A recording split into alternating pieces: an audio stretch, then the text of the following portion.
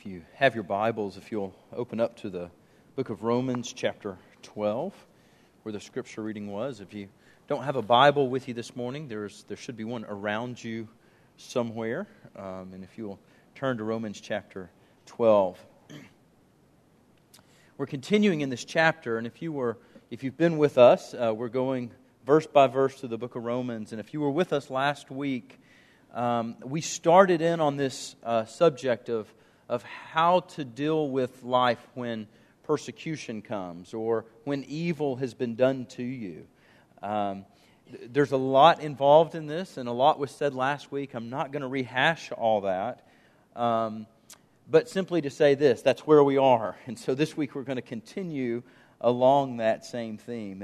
And as I've been thinking about this, you know, the fundamental issue, I think, as we look, as Christians, as we deal with hardships, as we deal with persecution, or as we deal with evil that is done to us, I think the fundamental issue is found in verse 2 of chapter 12,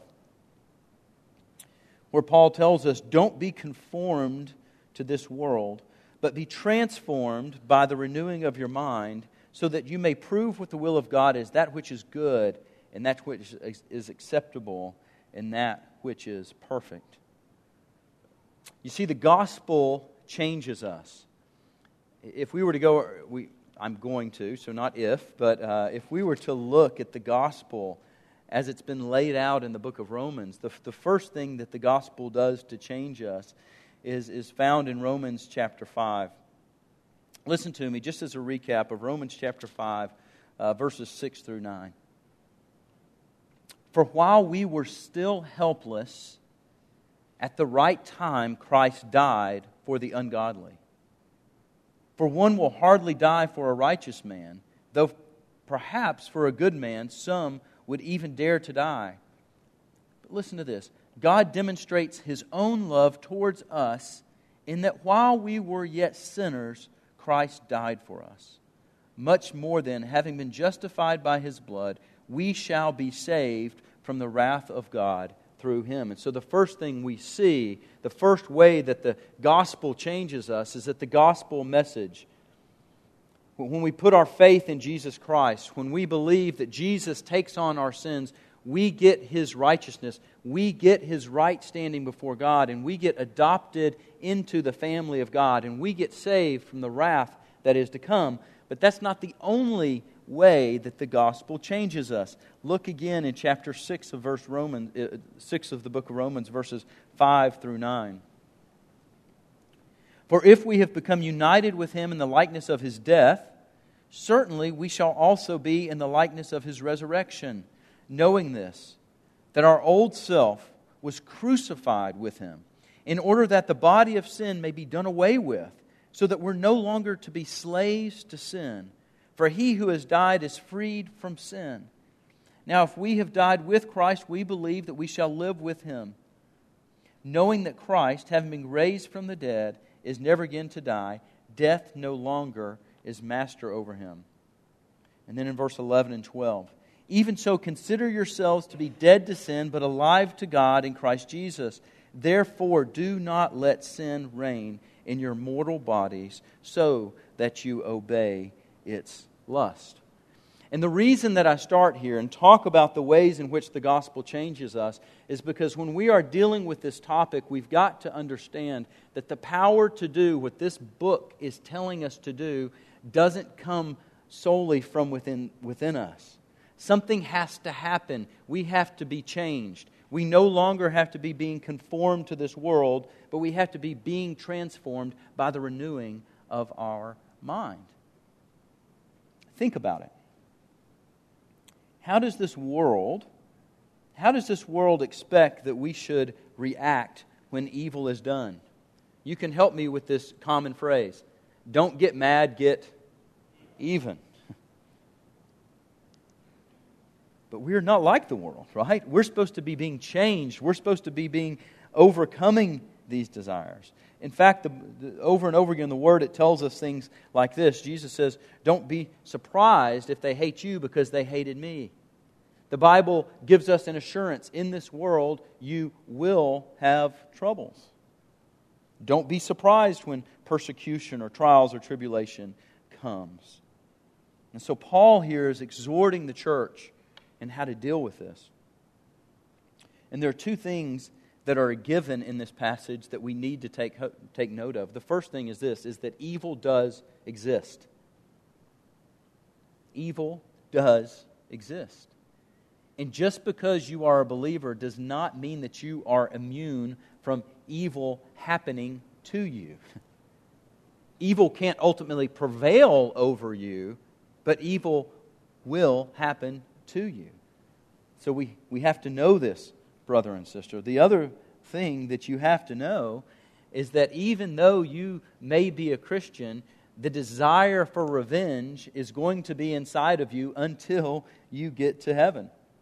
And we see this all around. And I see some of the most sad, heartbreaking tales that I see are people who have been done wrong, that evil has been done to them, and they hang on to this desire for revenge in such a way that it just tortures them for the rest of their life. They never get over it.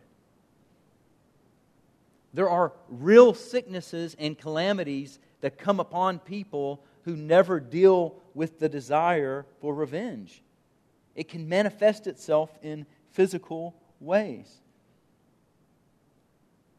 You know, it's very common. I've got 3 boys, and I can't tell you the number of times that I've been around a group of boys and some injustice has happened. And I'm going to pick on my middle child. A long time ago, while he was in school, there was a young man that stole a hat from somebody else, and he wouldn't give it back.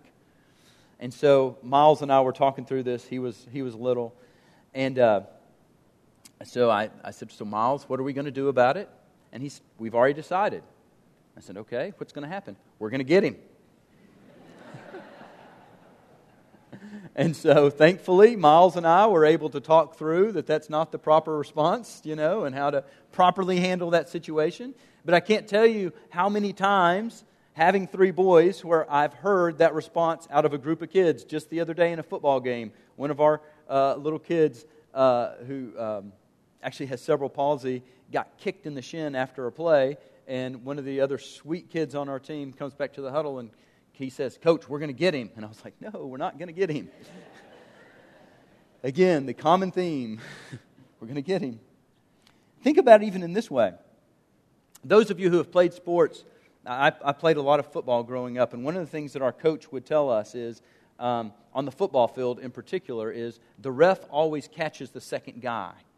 Right? What this means is that if somebody does a dirty play or does an evil play, let's say to you in the middle of a football game, it's always the second guy that's seen on camera throwing the punch or going after. But yet, how many times, knowing this, do we on Saturday and Sundays see players who've been told this hundreds of times not be able to overcome the desire for revenge and cost themselves and their team penalties?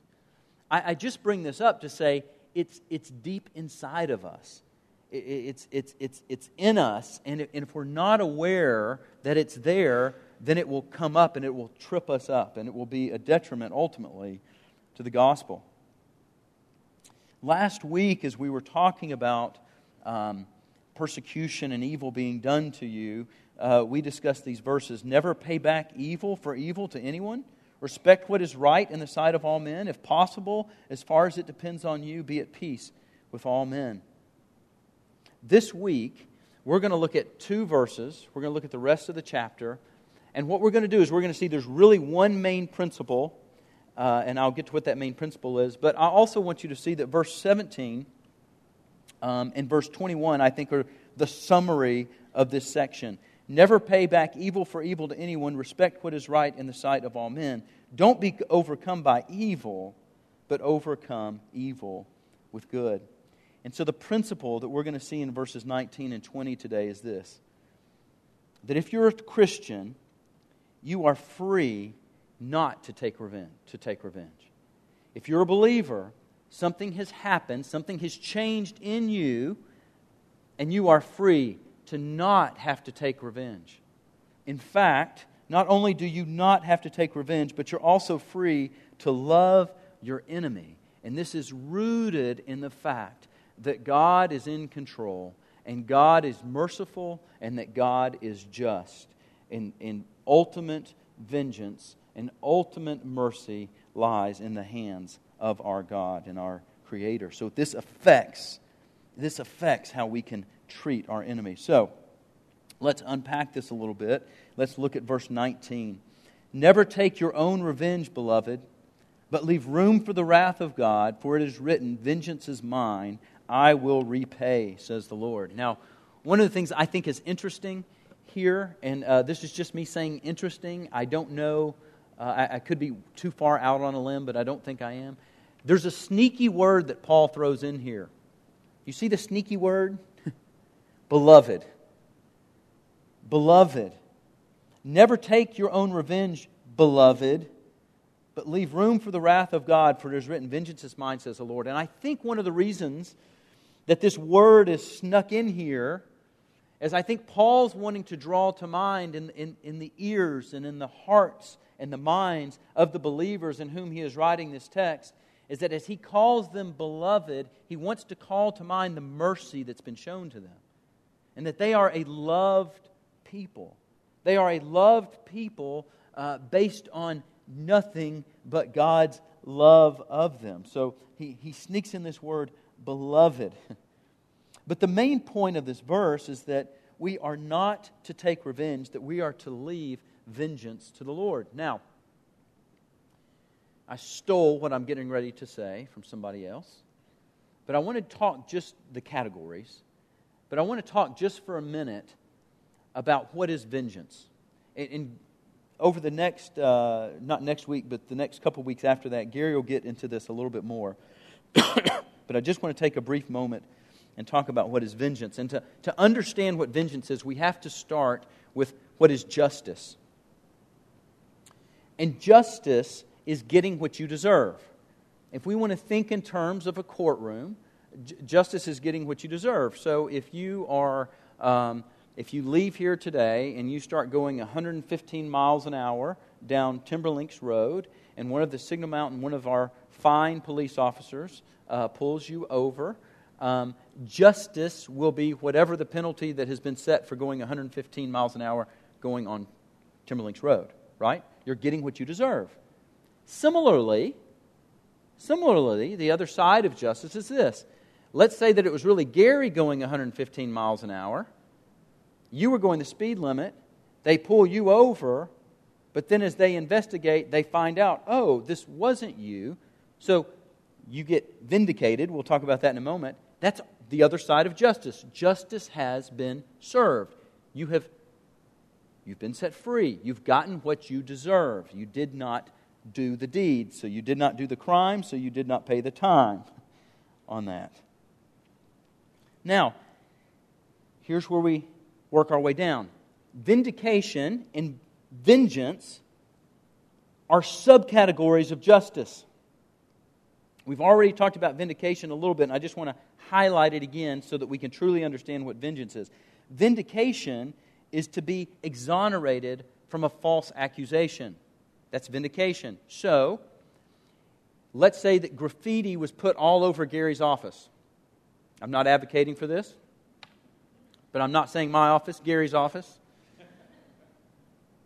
And that the elders immediately blame the youth. Right? And so we blame the youth, and the youth are like, we didn't do it. And let's say as elders, we forget that we have cameras, and when we look at the cameras and when we look at the footage out there, what we really see is the trailblazers going in, spray painting the office. Vindication would be that the youth are set free. The blame is lifted. They're exonerated by from the false accusation. Now, vengeance, on the other hand, is the punishment that is inflicted or injuring someone because they have injured you or someone else. That's what vengeance is. It's the punishment side of justice. And so when we look at this verse, it's helpful to understand this because, again, what Paul is not saying don't seek justice. Paul is saying the vengeance or the injuring the other person or the you giving out the punishment. You leave that to the Lord. And I think this is done in two ways. In two ways. And the first and foremost is in the final judgment. It's in the final judgment. And I think that's the clearest, most obvious reading of this text, the quotation here from the Old Testament. And the hard thing here is that man or woman without Christ bears all the wrath from all the wrong that they've ever done, and they will experience that judgment. This is no light matter. And what Paul is saying here, listen, don't take vengeance because God says vengeance is mine. I think our problem sometimes is two things. So in this statement, you're going to hear two problems with this. But I think our problems at times is that when we're looking at this, when an evil has been done to this, and we hear this verse, we get upset because we say, I want vengeance now. Why do I have to wait? There's two problems with this. One is that we don't think about the severity of the punishment that is coming. If we understood that, we wouldn't worry about the timing of things. The other thing is that I think it shows a horrific heart that God wants to change. And we're going to talk about that more in a minute. But what Paul is saying is that one of the ways that you can come out from under the power of seeking revenge and seeking to pay back evil for evil, one of the things that should motivate us in that is knowing that there is a final judgment in which if you stand under the blood of Christ, you don't get what you do deserve because you get Christ's righteousness, and if you don't stand under the blood of Christ, you get what you deserve. Just read a passage for you here. 2 Thessalonians chapter 1, verses 4 through 12. Therefore, we ourselves speak proudly of you among the churches of God for your perseverance and faith in the midst of all your persecutions and afflictions which you endure. So notice there's persecution and afflictions going on here. This is a plain indication of God's righteous judgment so that you will be considered worthy of the kingdom of God for which indeed you are suffering. For after all, it is only just for God to repay with affliction those who afflict you, and to give relief to you who are afflicted, and to us as well, when the Lord Jesus will be revealed from heaven with His mighty angels in flaming fire, dealing out retribution to those who do not know God, and to those who do not obey the gospel of our Lord Jesus. These will pay the penalty of eternal destruction away from the presence of the Lord and the glory of His power, when He comes to be glorified in His saints on that day, and to be marveled at among all who have believed, for our testimony to you was believed. To this end also we pray for you always, that our God will count you worthy of your calling, and fulfill every desire for goodness and the work of faith with power, so that the name of our Lord Jesus will be glorified in you in Him, according to the grace of our God, the Lord Jesus Christ. Brother and sister, this is no matter in which we should read this verse with a haughty spirit or with an evil spirit in saying, vengeance is the Lord, you will pay one day, in the mind frame of wanting that execution done. This should weigh heavy on our hearts. When you're injured by someone, when you're persecuted, when you suffer, that person is storing up the wrath of God over them, and it should break our hearts. Now, ultimately, this is in the day of the Lord. Real quickly, and Gary was going to unpack this, but I do just want to say this, is that God also, this is the perfect justice of the Lord that one day will happen. God also has set up now an imperfect justice system. And just 3 examples of this that we see in the Bible. God, it's clear from the text, we'll see next week in chapter 13, that God has set up governing authorities whose jobs is to restrain evil and to exact punishments versus evil. Your home, we're commanded as fathers to be the disciplinarians of our children with the hopes of restraining evil. The church is given a process of church discipline with the hopes of restraining evil and governing those among us. But the key here is that still in all these situations, I'm not supposed to take vengeance into my own hands. And the example of this would be this. And I don't know if this has happened in your home. This one hasn't. Well, Flannery has done this probably. And that is this. If somebody does something bad, this happens in my home all the time. If somebody does something bad and Flannery understands, she's 4 if you don't know my daughter Flannery, and she's feisty, she thinks she's the mom, and she will go to exact the punishment on the rest of the kids. She's probably spanked our boys several times. If you walk in on that, what is the proper response as the parent? You are not the parent. Let me handle this. That's what God is saying in this text. You are not God. Let me handle this. Verse 20.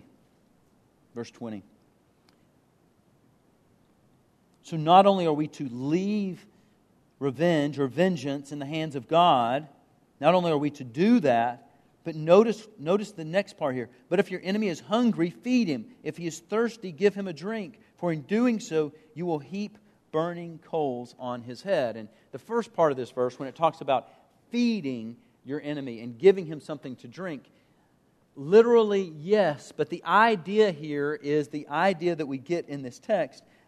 In verse 21, overcome evil with good. Or verse 17, respect what is right in the sight of all men. In other words, what it is saying is that not only are we to not seek revenge or evil to our enemy, but on the flip side, we're also supposed to be doing good to them.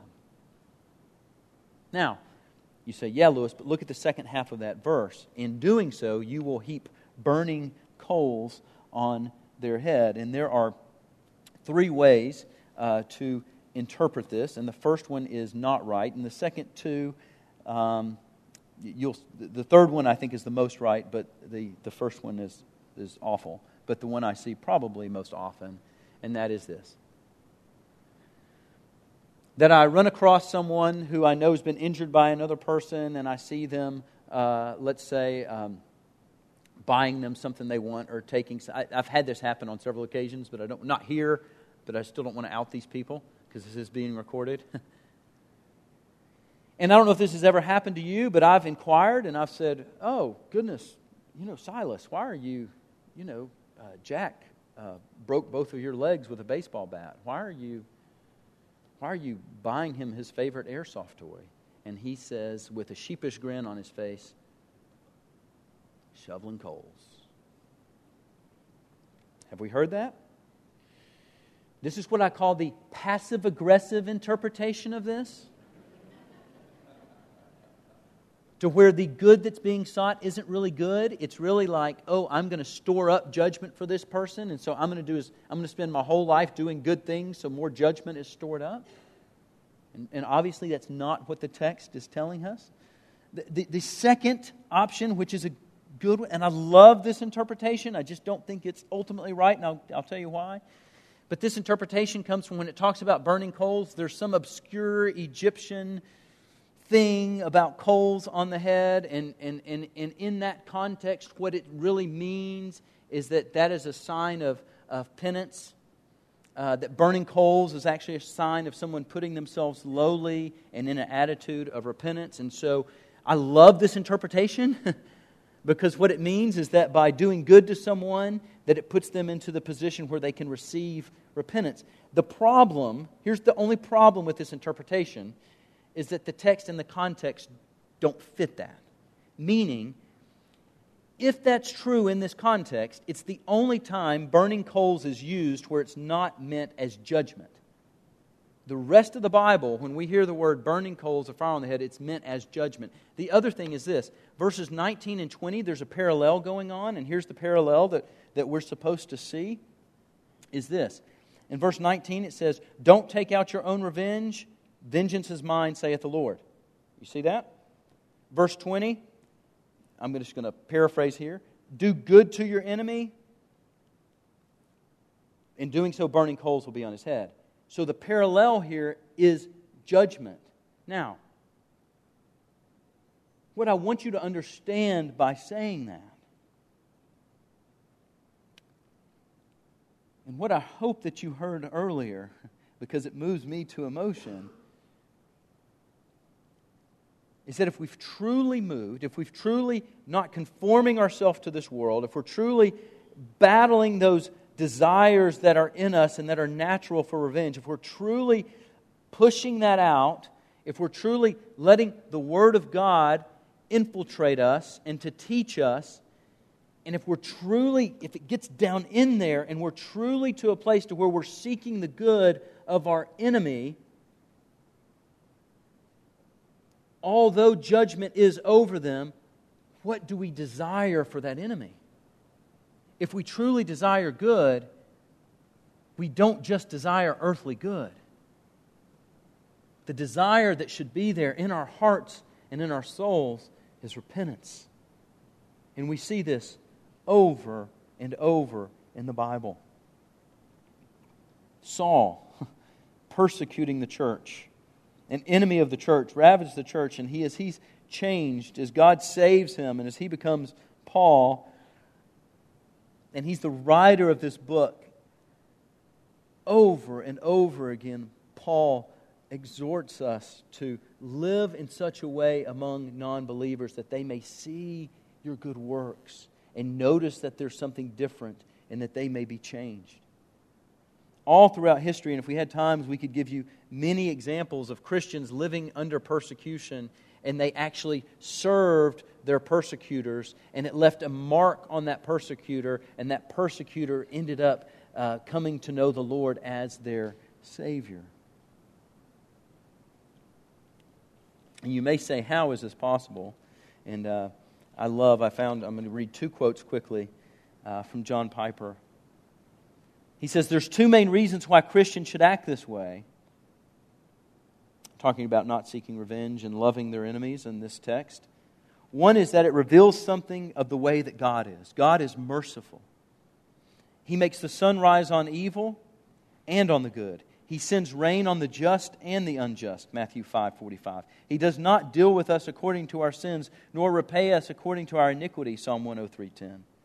Be kind to one another, tender-hearted, forgiving one another, as God in Christ forgave you, Ephesians 4:32. So when Christians live this way, we show something of what God is like.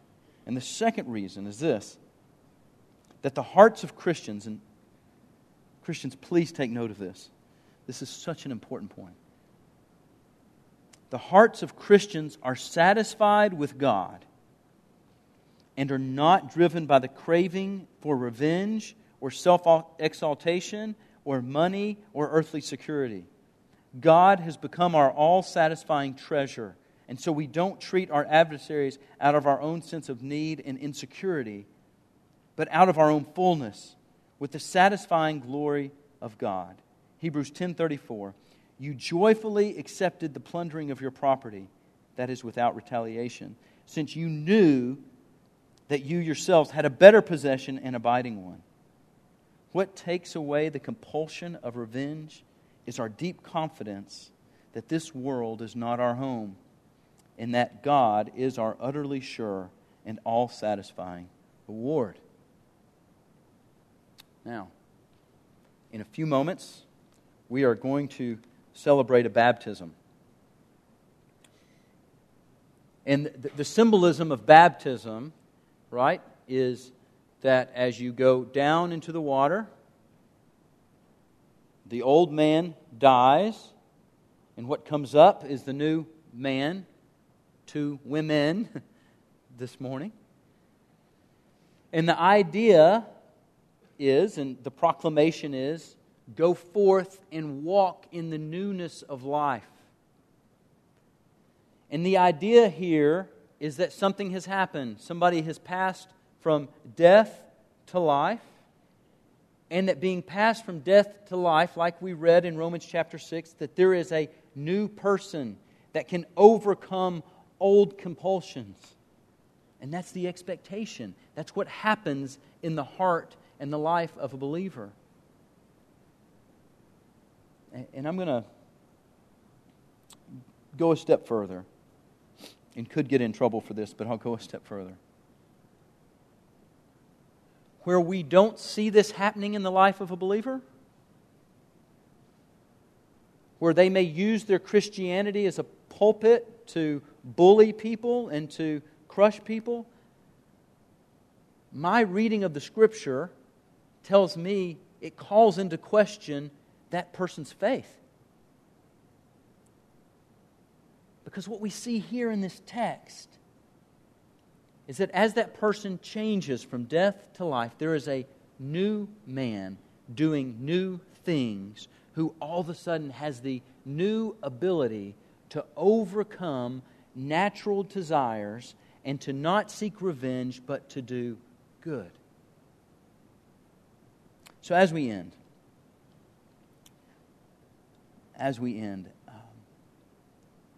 I just want to encourage you this morning. If you are a believer, if you place your faith in Jesus Christ, if you're a Christian, I just want to encourage you to let the work of God happen in your heart and in your soul. And maybe you're even in here this morning and you have been injured, you've been wronged, evil has been done to you. I pray that this morning, that even as you watch this baptism, that you let it be a symbol in your own heart of the new man that rests within you, and that this may even encourage you this morning to handle that heart stuff in a different way. I'd encourage you to do that. And it may mean that you've got to begin to pray for the one who has done stuff against you, and that you need to do good to them and seek good for them. And the other group, if you're here this morning and maybe you have never placed your hope and trust in Jesus Christ, I just want to pray this morning that in reading some of the verses that we've read, or in looking at this topic of not paying revenge and overcoming evil with good, that maybe in the midst of that God has done something in your soul, and maybe you'd like to talk a little more about that this morning, since I'm doing the back. Normally Gary and I are both in the back, but Gary will be in the back this morning, and I would just encourage you to grab him in his good arm, the one not in a sling, and he would love to just talk to you, not to coerce you into anything, but just have a conversation about how it is that you can place your trust in Christ. So let's pray. Heavenly Father, God, I pray that this morning that your word would change us. And Lord, many of us haven't gone through today, this week. Evil or persecution has not happened to us. So God, I pray that for those who maybe are struggling with that God, that you will help them to wrestle. God, that you will overcome that evil, that revengeful desire in them, and that they would leave here seeking to do good and to seek peace. But God, I pray that it would also, that you would take this word in the life of Christian and that you would embed it deep within us, so that when we encounter these sorts of things, that we've got this in our arsenal. It's there. And so that we know what to do. We know what verses to fly to. We know what attitude that we should have. And God, I do pray if there's any among us who don't know you as their Lord and Savior, that God, your Spirit would open the eyes of their heart today, and that they would see Jesus as their only hope. And they would respond to a loving God who sent His Son to die on a cross so that we might live. God, that is a miracle that only you can do. And God, I pray that you would do that, because you are merciful and you are good. God, we ask for all of this in your Son, Jesus' name. Amen.